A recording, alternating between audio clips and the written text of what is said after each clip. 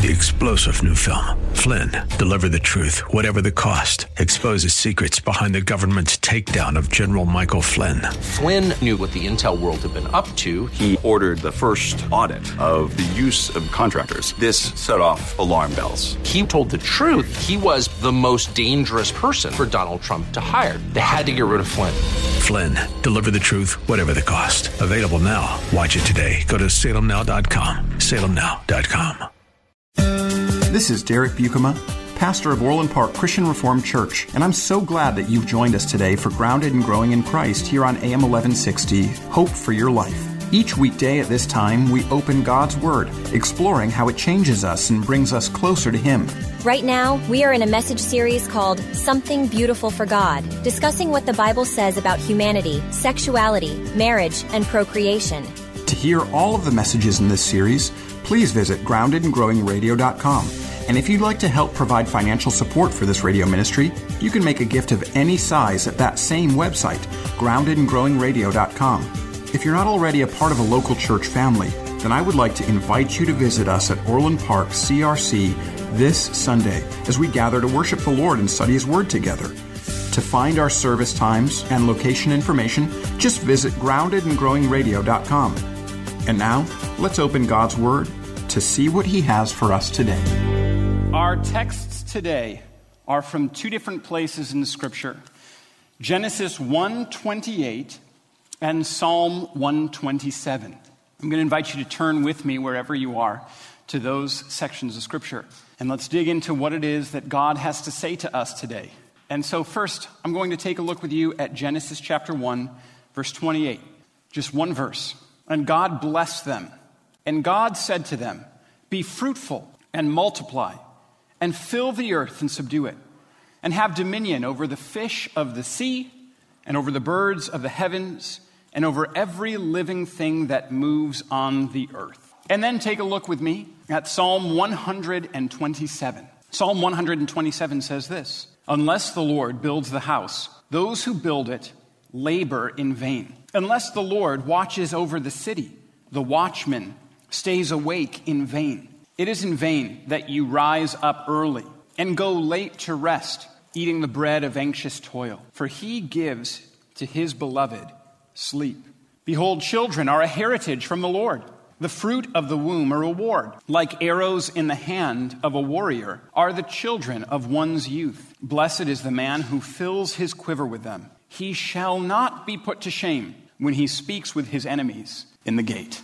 So about a decade ago now, Time magazine ran a cover story that was entitled "The Child-Free Life, When Having It All Means Not Having Children." The cover of the magazine had a photo of a young couple laying placidly on the beach, smiling up at the camera that was taking a photo of them, as if to say that they had no real cares in the world. There's not a child in sight. And Bishop Robert Barron notes that the article that the cover is telling us about is arguing not just that a child-free life is increasingly the case in America, but the article is making a kind of moral argument that such a life, one where a husband and a wife choose not to have children, where they make the choice not to have children, that it's making a kind of moral argument that that's okay, that it's a legitimate choice for couples to choose to not have children at all. The phrase "having it all," which was a part of the subtitle for the article, was initially used by feminists to say that a woman could have a work life, a fulfilling social life, and a family life, having it all. It's now being used to say that in order to find personal fulfillment, one is going to live a life unencumbered by annoying, expensive, draining children. The article talks about the declining birth rate in America and how birth rates at the time of the writing of this article were the lowest that they had ever been in the history of the United States. Of note, that birth rate has declined about another 8% since the writing of this article.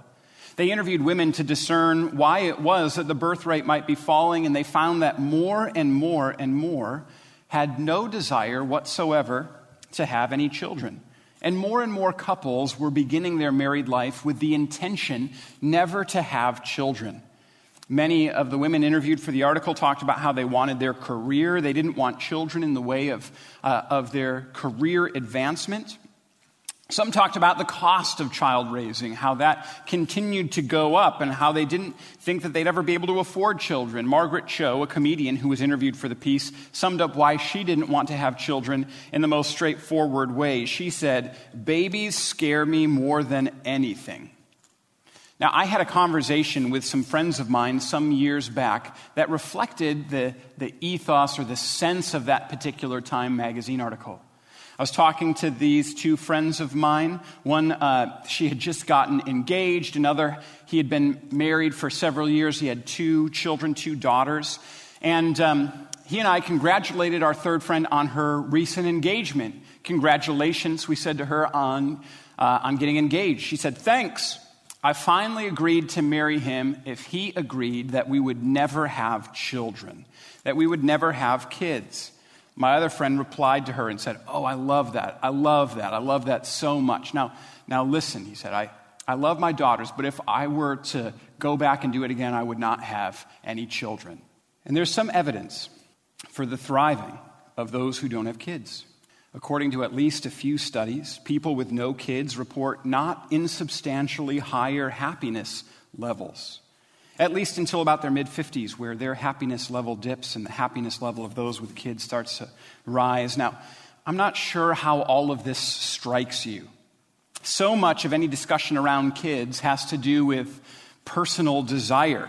And that can go several different ways. Sometimes somebody can say, "I want kids because I want to be fulfilled, and I know kids will fulfill me." Or sometimes people will say, "I don't want kids because I want to live my life, and I know that kids will get in the way of me doing that." Or sometimes someone will say, "I want kids, but only the number that I feel that I can handle because that is what will be fulfilling to me." Or any number of different sorts of things. We're getting into the realm and the region of individual, personal choice. And it's dangerous to talk about anything that kind of gets at some of our central desires or hopes. Because a lot of times we feel, especially in this culture, that we are really entitled to those senses and feelings. That if we want something, we should have the right to it, right? I mean, it's written into our Constitution that we're guaranteed life, liberty, and the pursuit of happiness. Oh my goodness. So if we start to in any way say, "Hey, maybe this pursuit of happiness thing needs to be edited in slightly different ways," that can be tough for us, right? As Americans. Well, I have a right to my happiness. How dare you tell me the way that I should live? So I understand the sensitivity of all this.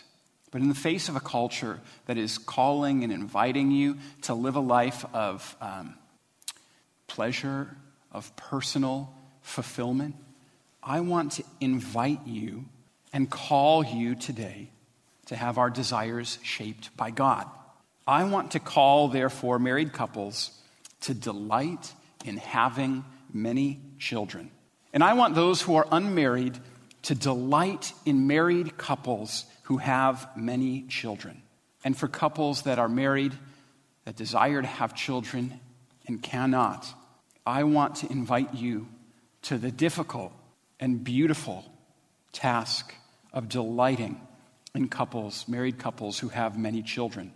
And I want all of us to delight in the family of God, wherein every person, married or unmarried, with children or without, can embrace and be embraced by the fullness of the family of God. So let's take a look at the 2 texts that I've just read today.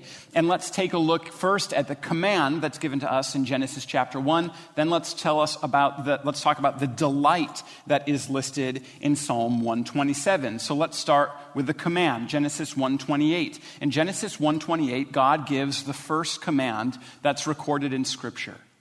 The Lord God has just created the whole world. He has created everything, seen and unseen. He's made the light and the darkness, the sky and the sea, land and sun, and moon and stars, birds, fish, beasts, and humanity. And the crowning jewel of his creation is mankind, the man and the woman. And he creates them in his image, both male and female, made in his image. And then Genesis 1:28 records the first command in Scripture. He comes to the man and the woman that he has made, and he says, have kids. Have kids. Have kids and fill the earth, and then steward God's creation. Part of the plan for men and women joined together in marriage is for them to have children. And the reason that we have ended this first section on our series on human sexuality in this sort of way is this reason. We've talked about marriage, and then we talked about sex, and now we're talking about one of the purposes of sex, which is to have children. It's why God gave that to husbands and wives in marriage, not just for fulfillment and enjoyment. That's one of the reasons. The other is for them to have children. It's the purpose for which he created it.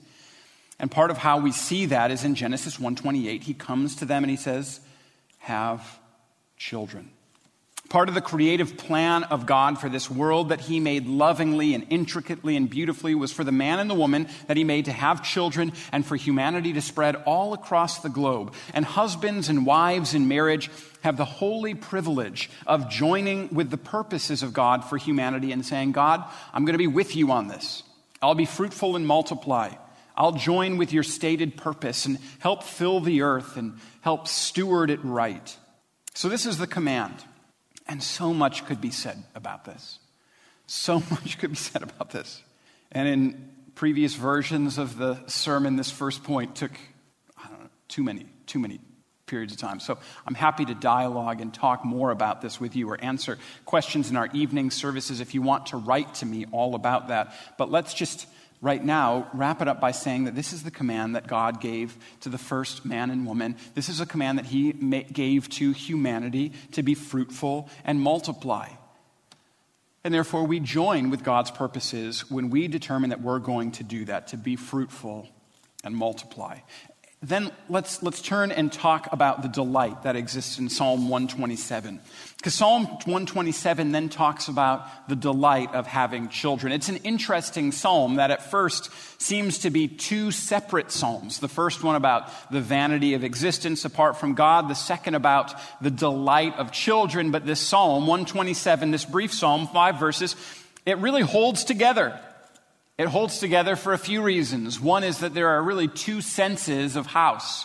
Now, a house can refer to the building, the structure, the thing that is constructed in which a family can live. But there's also a second sense of house, more typically described with the use of the word household. That's a family. And so this psalm talks first about a house and secondly about a household. This psalm also has an interesting play on words.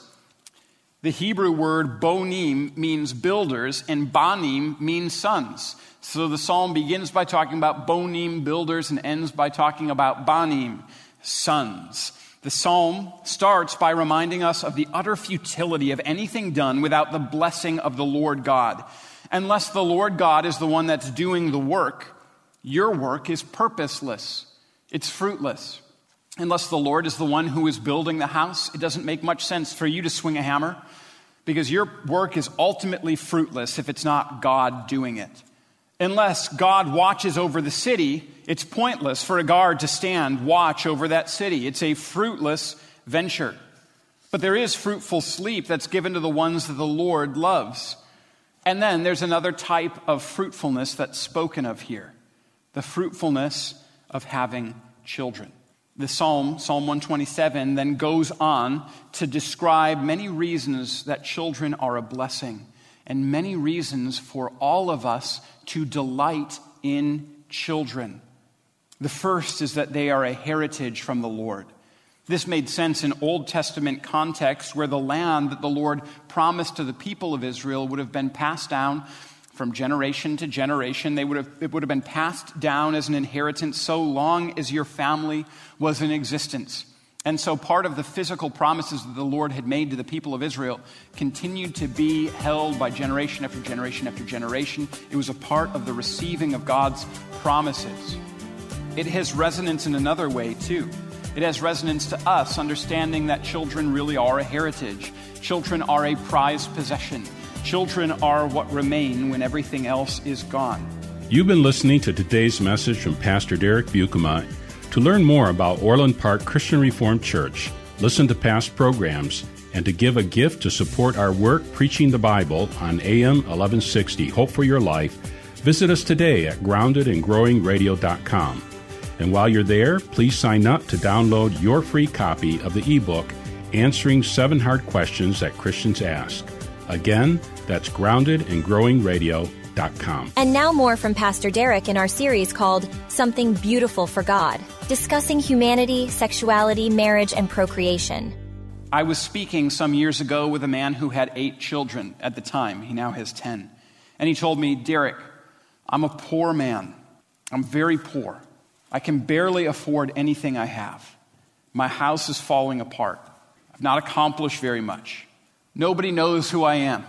Very few people would care or know about anything I've ever done or accomplished, or would miss me if I was gone.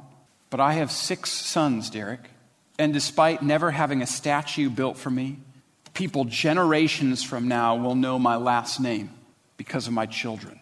My grandfather's funeral was yesterday. He accomplished much. Professor, author, speaker. His family is his great heritage, not his professorship, not the books that he authored. The text goes on and says that the fruit of the womb is a reward. And this is the way that the text directs us. Children are a reward. They are something that should be eagerly desired.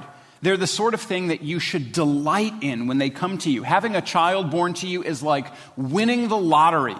It's like winning the Masters and taking home the first prize of more than $2 million. It's like winning America's Got Talent and taking home the $1 million prize. It's a reward, a great prize, a gift. This is an important attitude for us to have in the context of a world that thinks of children all too often as a simple or mere inconvenience, as things that destroy happiness, take away our autonomy, make things more difficult, being terribly expensive, an expensive drain.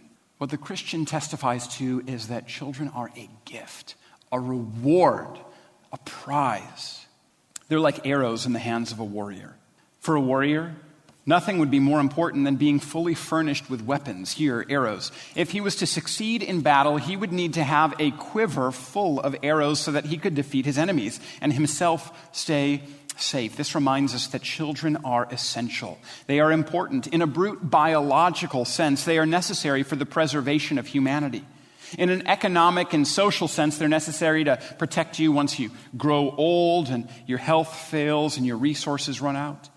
But in a literary sense here, in the psalm, they're of incredible importance and should be prized like the warrior prizes his arrows. For there to be success in battle, for the warrior, he needs many arrows. For there to be success for humanity, there must be many children.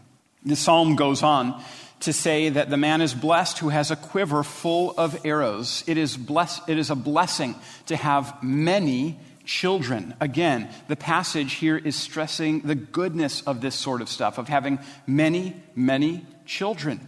And this is some really countercultural stuff. Again, in a context where we can believe that children are simply work or an annoyance, the psalm reminds us that they are a blessing, that they are necessary. The psalm ends by saying that the one who has many children will not be put to shame. So, hearing the command and seeing the blessing, I'd like to put it to you individually.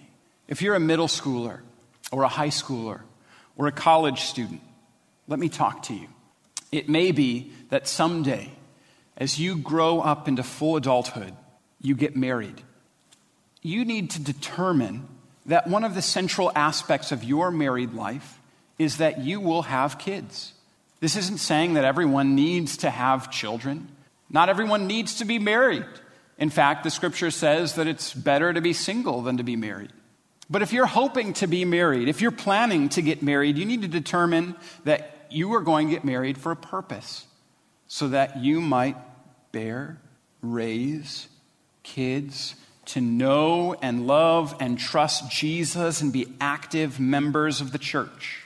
To young married couples who are waiting to have kids until you're in the place where you feel that you're mature enough to have kids or have enough resources to have kids, let me encourage you to move up that date where you assume you're going to start. Let me encourage you even to consider taking the radical step of trying to have children now. Not at that moment where you feel you're responsible enough or you have sufficient resources. There are two reasons. Here's the first one. You're never responsible enough to have kids. You're never responsible enough to have kids. The responsibility often comes when you have them. There's an old saying that says that adults don't make kids, kids make adults. The reason for that is that kids require you to become way more responsible. I commissioned a study in our household, and what it discovered is that after kids, Aubrey became 3 times more responsible, and I became 3 billion times more responsible. The reason for that is Aubrey already had this high level of responsibility, and I had this very low level, and so now, she's still like here, but I've been trying to catch up 3 billion times. That's a joke, okay? There was no study commission. But marriage and kids really did require responsibility. In terms of resources, there are wisdom reasons to pause, but at a certain point, you need to understand that it is better to be made very poor and have kids than to be wealthy and not have them. A dear friend of mine said that her great-grandfather was impoverished by having children. He decided that he was going to make sure that he always paid for Christian day school education. And so as more children came and he found that he couldn't afford it, he mortgaged his house and sold his car and walked the long distance to work each day to support his family.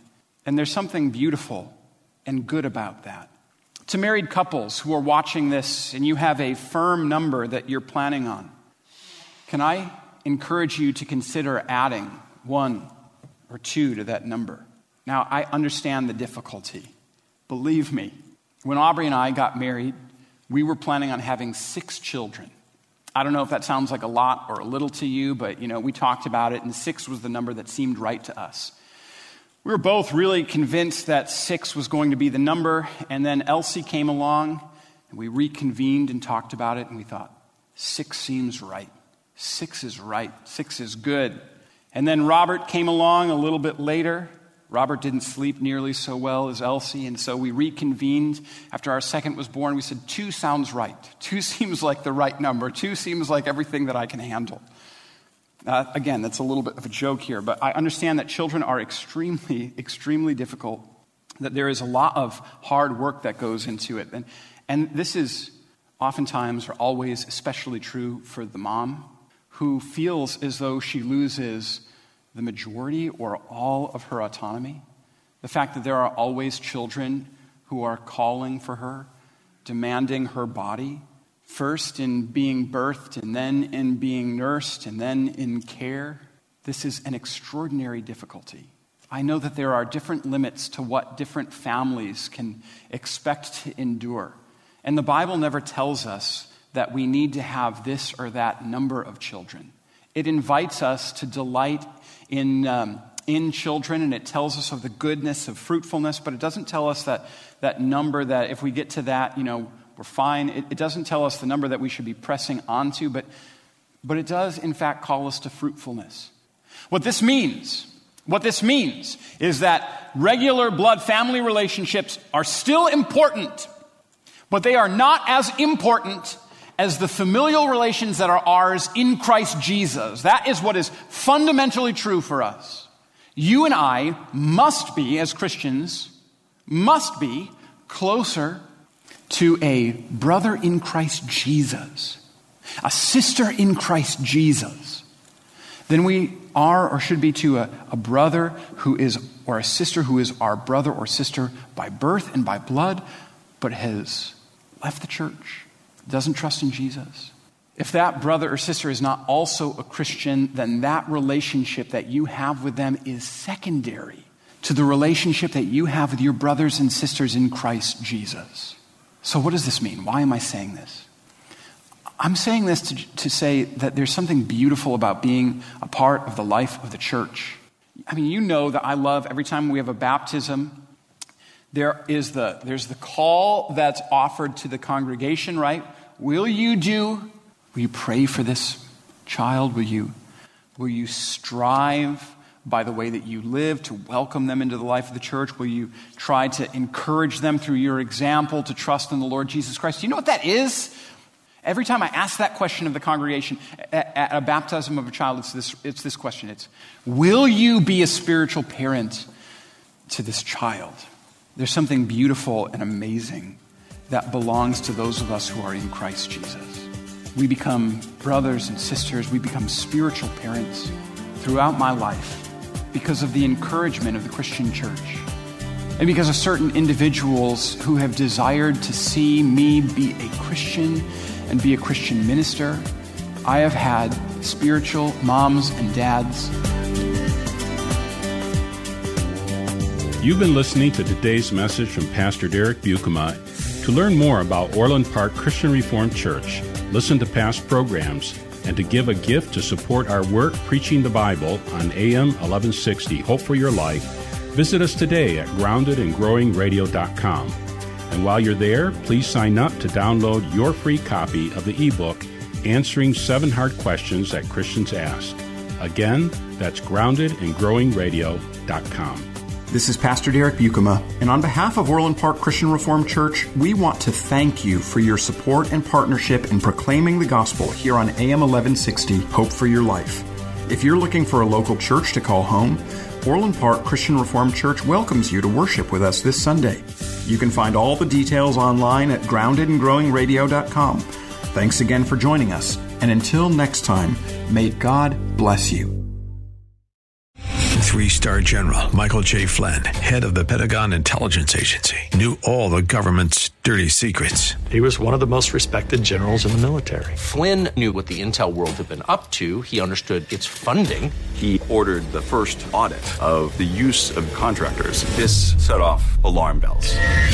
The explosive new documentary, Flynn, Deliver the Truth, Whatever the Cost, uncovers the facts behind this scandal. Flynn told the truth. He was the most dangerous person for Donald Trump to hire. I find out the worst enemy that I'm going to face in my life is right here in America. They took my assessment and they wanted me to change it. And I was like, I'm not changing it. They had to get rid of Flynn.